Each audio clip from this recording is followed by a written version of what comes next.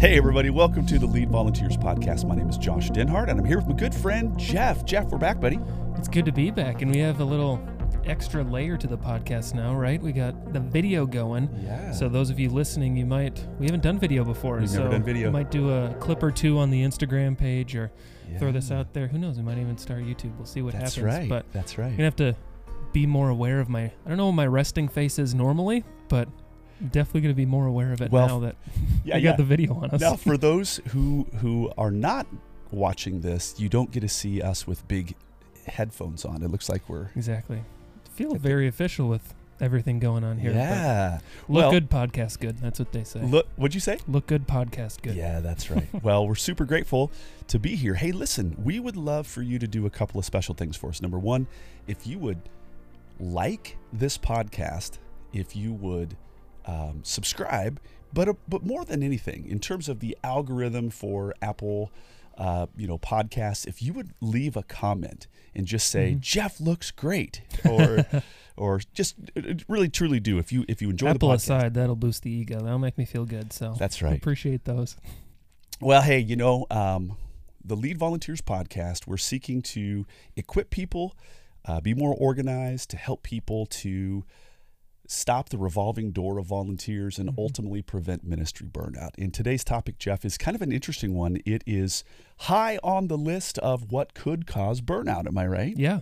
Kind of when you get those wheels spinning and you feel just a little anxious, kind of all over, and you have a lot of movement going on, but maybe feel like you're not getting everything done on your list and kind of enter into that spiral. Well, the funny thing is the title of today's talk is, do we bring execution or merely activity?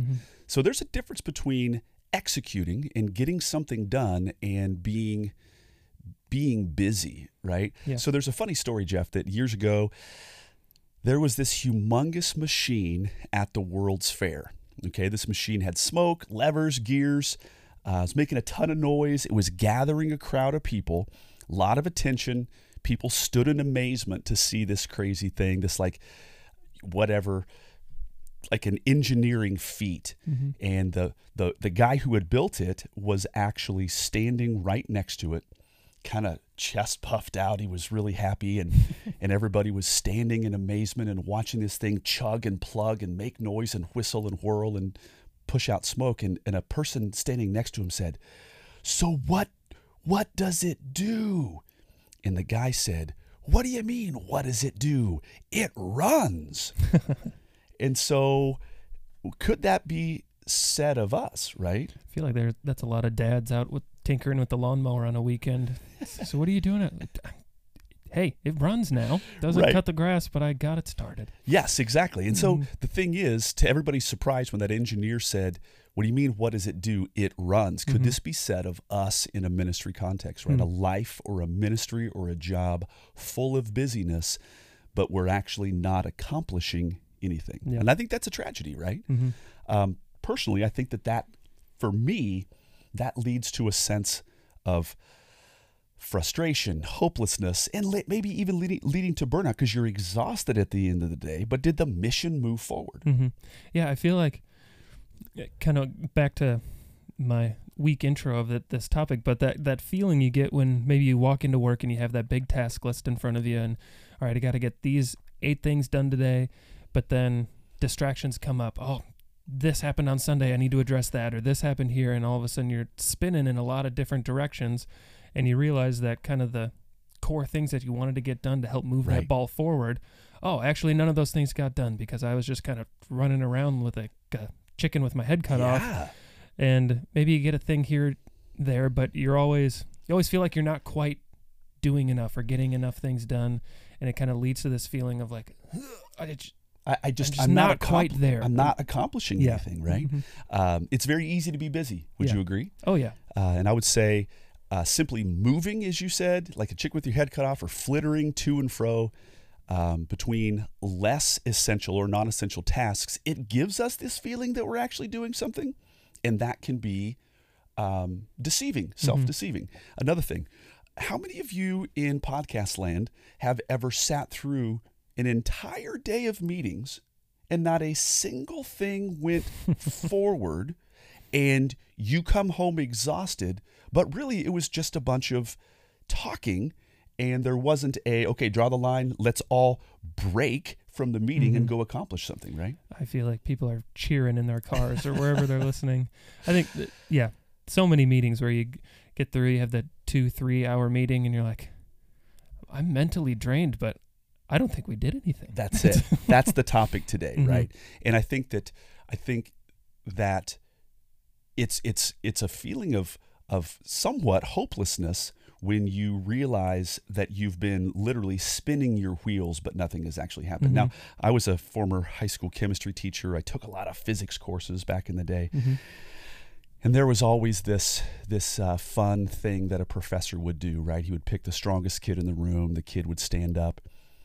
He would ask the kid to go to the wall, and he would actually tell the kid, I want you to push with all of your might. So the kid would be pushing. You could see that his face was maybe getting red a little bit. He was getting breathless that's like a static push. He was statically pushing against the wall. And then at the end, the professor would say, hey, let's discuss this. Did work take place? And of course, someone in the lecture hall would say, yes, work took place. Look how tired that guy is. Yeah, he's got beads of sweat dripping. He's tired. He's huffing and puffing. He's huffing and puffing. But from a technical standpoint, unless a body moves, meaning like if the wall actually moved 5 feet from his pushing, then technically work would have been achieved. So distance, no distance was traveled. Therefore, it wasn't work. Yeah. And so in the same way, I hope that this is not a discouraging thing. But I could look back and see where I was, like we said, exhausted, but nothing actually happened, right? And I think it's a terrible thing to gauge whether or not you've been successful, whether or not you have exerted yourself. Did anything actually move forward, I think, is the real question. So mere activity doesn't equal execution, right? And again, like we said, church, maybe I'm wrong. Maybe I've not worked in a bank, right?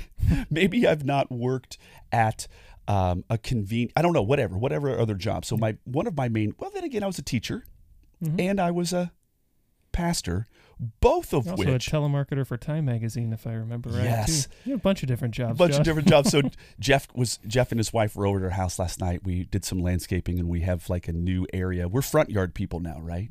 What'd you think of that, by the way? It was super fun. Just hanging out. Yeah. People walking by, had other neighbors come over. It was a lot of fun. Was it fun? Yeah. And I like our little space, right? Yeah. It looks kind of cute, inviting. So we're front yard neighbors now. So last night we were talking, and I don't even know how it came up, but yes, I was a telemarketer for Time Magazine back in the day. Great salesman. Sold to anybody. This is true. I almost kind of want to tell the story. Should we save that for another time? No, I'm trying. Should we do it? Or we could go into it. Okay, quick. We'll do it fast. So here I was, Time Magazine. And I was 14 years old, man. I had a mullet, Jeff. I drove in on a moped, and I had a script, and I would sell Time Magazine over the phone. And sure enough, I actually sold Time Magazine to a blind musician. Can you believe it? It's a crazy story, but it makes sense. You sold it to me the way you sold it to him, that guy. Yeah. Yeah. So essentially, all of the people out there who think that I'm a complete jerk by selling Time Magazine to a blind person, I actually sold it to him to give to his administrative assistant. I said, it was a gift. Yeah, it was a gift. He needed to honor her. Okay, that was we don't usually have sidebars on the podcast. No, so bringing it back, different. You were saying I have had a lot of jobs. But I've had a lot of jobs. Maybe not work in a bank or see how other organizations go and things work like that. But in an educational context, in a ministry context, I absolutely found that we were plagued with activity, but we didn't get anything done, right? So I guess what we're asking today is for people to take an assessment. By the way, go ahead. I was just going to ask, what are some of the things that they can note? So like when I think maybe our tendency is to head into a little bit of defensiveness, like, okay, yeah, I do feel stressed. I do feel like my wheels are turning, but wait, you guys are saying I'm not doing anything? I'm doing something. What do you mean I'm not doing anything? The wall, it's moving. It's got to be moving. I'm working too hard. Or at least we hope it's moving. Exactly. And so, or maybe it's moving some, but maybe not quite as far as the vision, your vision Yes. would want Yes. it to be at this point. So when they're doing this assessment, what are some things that we can look for to help give ourselves an honest look honest into how assessment. we're doing, so that we can say like, okay, maybe I'm pushing harder than it shows, or how can I Right. readjust my time, my schedule, my meetings to be more efficient? Well, one thing that I would say is that what I don't want people to do is to only look above them and wag the bony finger and have a castigating attitude toward your senior leaders, that they are the ones who are keeping you from really achieving anything because you're sitting in their meetings. Yeah. Does that make sense to you? Mm-hmm. Yeah. So, like, let's draw a line right there and say, nope, that's off limits. Mm-hmm. It's about myself and about what I can do in my own time. And for me, I think, Jeff, this may sound counterintuitive, but I think that a success point for me has been to, as Jon Acuff says, to half your goal. Like, You're gonna have to explain that one. okay, so often we set a humongous, lofty goal, Mm-hmm. and it's very, very, very difficult to achieve that, and so therefore sometimes we don't. But his perspective is, in a book called Finish, half your goal. Like, say, instead of running 5 miles a week, I'm going to run 2.5 miles a week. That's it. So somebody might be like, wow, slacker. But he makes a compelling argument that actually halving our goal, it's more likely that we're going to achieve that, which will lead to a snowball effect. Does that Mhm. make any sense to you? Yeah, no, I think that makes a lot of sense. I'm thinking of like is different kind of mental strategies for getting rid of debt, like starting with the smallest Right. loan first to just kind of debt snowball. You Yeah. get that small little win first, and that kind of motivates you into tackling some of those bigger things along the way, right? Absolutely. And so I think it can be said of, and by the way, wouldn't that sound like Dave Ramsey with this debt snowball thing, right? He's the one Mhm. that's kind of known for that. One of the things that he says is pick the smallest one, which in a sense it's like, yeah, but wouldn't we want to work wouldn't we want to work our way toward the biggest one? And his idea, just like you said, it's momentum, Mm-hmm. right? So another thing is that I think I can achieve more in an 8-hour period than I actually can. But I think that I think I can achieve more in 8 hours than I'm actually able to. That's first. Second, I am actually able to achieve more than I think I can over 30 days. Does that make sense to you? Hmm. So in other words, Yeah, I've never thought about that. I overestimate what I can do in a day. And typically, Jeff, if you were to see like a punch list from me, there's too much. There's too much. But over a month period of time, I can get way more done than I estimate. In a year's time, I can conquer way more than I think that I can. But part of that is choosing to try to do less on a given day. I know that sounds counterintuitive, but when I have actually, like, it used to be that I would have 4 or 5 big goals for the day. And I read Jon Acuff's book and I was like, forget it. I'm going to do one big thing today. That's it. And rather than seeing a list of 5, accomplishing one and feeling like a failure, for me, reducing it all, picking one thing, the most important thing, or the thing that could get accomplished today, and I move that forward, there is a sense of momentum. So for me, 8 hours, let's be real about this. In an 8-hour day, if I'm really diligent, I think that I actually have maybe 4.5 hours of actual true productivity. Does that make sense to you, Jeff? Yeah, it does, because I'm trying to do the math a little bit. If you've got that list of maybe all the big things you want to accomplish within that month, you have them on your list right in front of you, and then you're getting one done but feeling like a failure. But those are getting stretched out because of kind of the mind racing. Oh, I'm behind. I'm not getting this stuff done. I'm pushing against the wall, but nothing's happening. And then a month goes by and maybe you haven't finished those things. But if you stick to that one big thing per day, or even one big thing every other day, every few days, exactly, you're getting those done and much more in the 30-day period. So that's a good perspective changing thing to help with productivity. And so when it comes to maybe that self-assessment, that's one of the things to be looking for is maybe your task list. Is there anything else that we can kind of zone in on to help us think through, like, okay, am I being as productive as I would like to be, Right. and kind of readjusting some of the effort that isn't maybe producing as much work. What can we look for there? Well, another thing that I think about, Jeff, and by the way, this is coming to my mind right now. This is not the Jon Acuff book strategy podcast, but as you're saying this, another strategy that he had comes to mind. He said, and I call it now like hyperachievement through airplane mode. So got my phone and I can switch it to airplane mode. So in his book, he kind of begins to lay this out, and it caused me to think a lot. So I do travel quite a bit. And as I travel, I find that I am super productive on an airplane. Why? Number one, I have noise canceling headphones on. Number two, I don't have Wi-Fi. And I usually don't pay for Wi-Fi, though you can get Wi-Fi on an airplane now. Number three, I can't get up and go to the bathroom as easily. Does that make sense? So all of these normal... It's not an easy escape. It's not an easy escape. And so all of these things are kind of the conditions that ended up resulting in me being hyper productive on a 2 to 3 hour flight.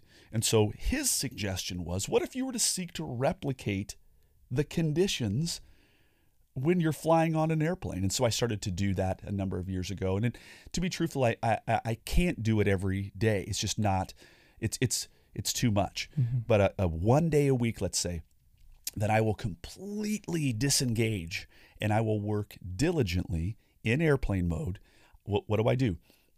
I hold my bathroom, right? I'm like, dude, you're fine. You can hold it. You got 2 hours. I put on noise canceling headphones. I turn my phone onto airplane mode, and I sit in my office and pound out what Cal Newport has a book called Deep Work. And so I went into what he calls deep work mode. And then I come up for air after those 2 hours, and I really did move some significant things forward. Now, here's a couple of funny things, Jeff. Number one, no world tragedies happened during that 2 hour period when I was away from my phone. My wife could have interrupted me. Maybe I put it on do not disturb, not airplane mode, right? So that the real emergency people who are on my favorites list can break through. But nothing bad happened. So unplugging for 2 hours, some people are kind of like, that sounds kind of like, could I actually do that? Well, give it a try. And so, truth be told, most people could unplug for a day, a weekend, and you realize, oh, the world's still spinning. The world is still spinning, and maybe you were going to be just that much more productive as an individual. So I would say, number one, cut your list in two. Cut your list in two, cut your goals, half them. Sounds crazy. And I would say try out airplane mode. Does that make sense? No, I think that's really good. And maybe just as we finish up the podcast here with those 3 easy steps to try to take with us, help us kind of hone in our efficiency, help make sure that our task list is being accomplished over time and that we're not just banging our heads or pushing up against a wall and not having any movement. But the question is kind of, what are some of the benefits of doing this? I mean, obviously at the beginning, we're talking about kind of the anxiety, the burnout that comes along with this kind of habit, this long-term habit of pushing and nothing's happening. And so I think there's some obvious repercussions there. But in terms of, long-term effects, how is kind of this simple assessment going to help us moving forward, and why is it worth doing in the midst of, again, it almost seems like we listen to podcasts, read an article, we go to a conference, and it's just one more thing to add to our list. Understood. You just told me to cut it in half, and by telling me to do something, there's a lot going on. Yeah. So I think there's 2 things. Number one, like on this podcast, let's say, we're wanting to give you information. We're wanting to put something into your brain, let's say. But can I be so bold as to say that I want to take something from you, which might even be misinformation, that you think in your mind that pounding through emails or, obsessively checking social media or being in meetings or conducting tons of meetings, that is the equivalent to activity or to moving something forward or execution. And it's really just spinning our wheels sometimes. Does that make sense? So for me, I want to like break down people's misconceptions that everything that we're doing is moving the ball forward. Some of it truly isn't work because the mission isn't moving forward. Now, there are a lot of pixely things. Yes, I have to attend to email. Yes, I have to attend to social media. Yes, I have to attend meetings that are not of my choosing. However, I seriously think that I am in control of myself, and I want to put in some things into place that can assure that I'm actually accomplishing big things that will make a big difference over the long haul. I really think that ministry is super prone to just manic busyness. And if you're not careful, you're going to feel like an unaccomplished, you're not going to feel like you're making a difference in the world, right? Mm-hmm. Yeah, I think it's super easy for ministry to become reactive. And Yes. especially in this crazy year that we've had with coronavirus and so many changes and just kind of being hit with all of this stuff, and we're expected to react. But when we settle into reactiveness instead of being proactive and kind of reassessing, saying, all right, this is the vision, this is the mission that God's given me. How can I take steps forward towards that, instead of saying, all right, this is the mission and vision that everyone else is throwing at me because I've got so many things to do.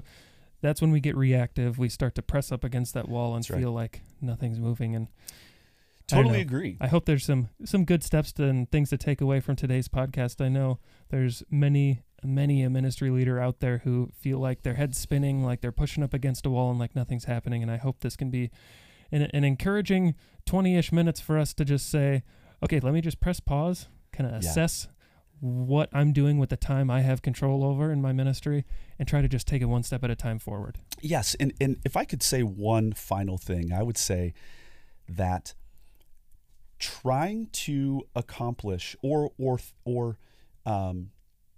I would say trying to tackle a new thing is often going to be, again, problematic. I think that we should focus on that which is right in front of us, what we've already set our heart and our mind to, and carry something to completion, as opposed to, hey, I'm kind of bored, I kind of want the buzz factor of a new shiny thing. I think a lot of ministry leaders, we take on too much and therefore don't accomplish anything. So again, I guess that comes back to halving what we're seeking to do, right? Yeah, well, I hope that there's a few tangible things for us to hold on to that we can take away from today's podcast. We appreciate every single one of you who's listening to the Lead Volunteers podcast. We don't let those numbers pass us by. Each and every single one of you, we appreciate you more than you know. We thank you for listening. Give us a like, a review. Let us know what you'd like us to talk about in the future, and we'll see you back here next week for another episode.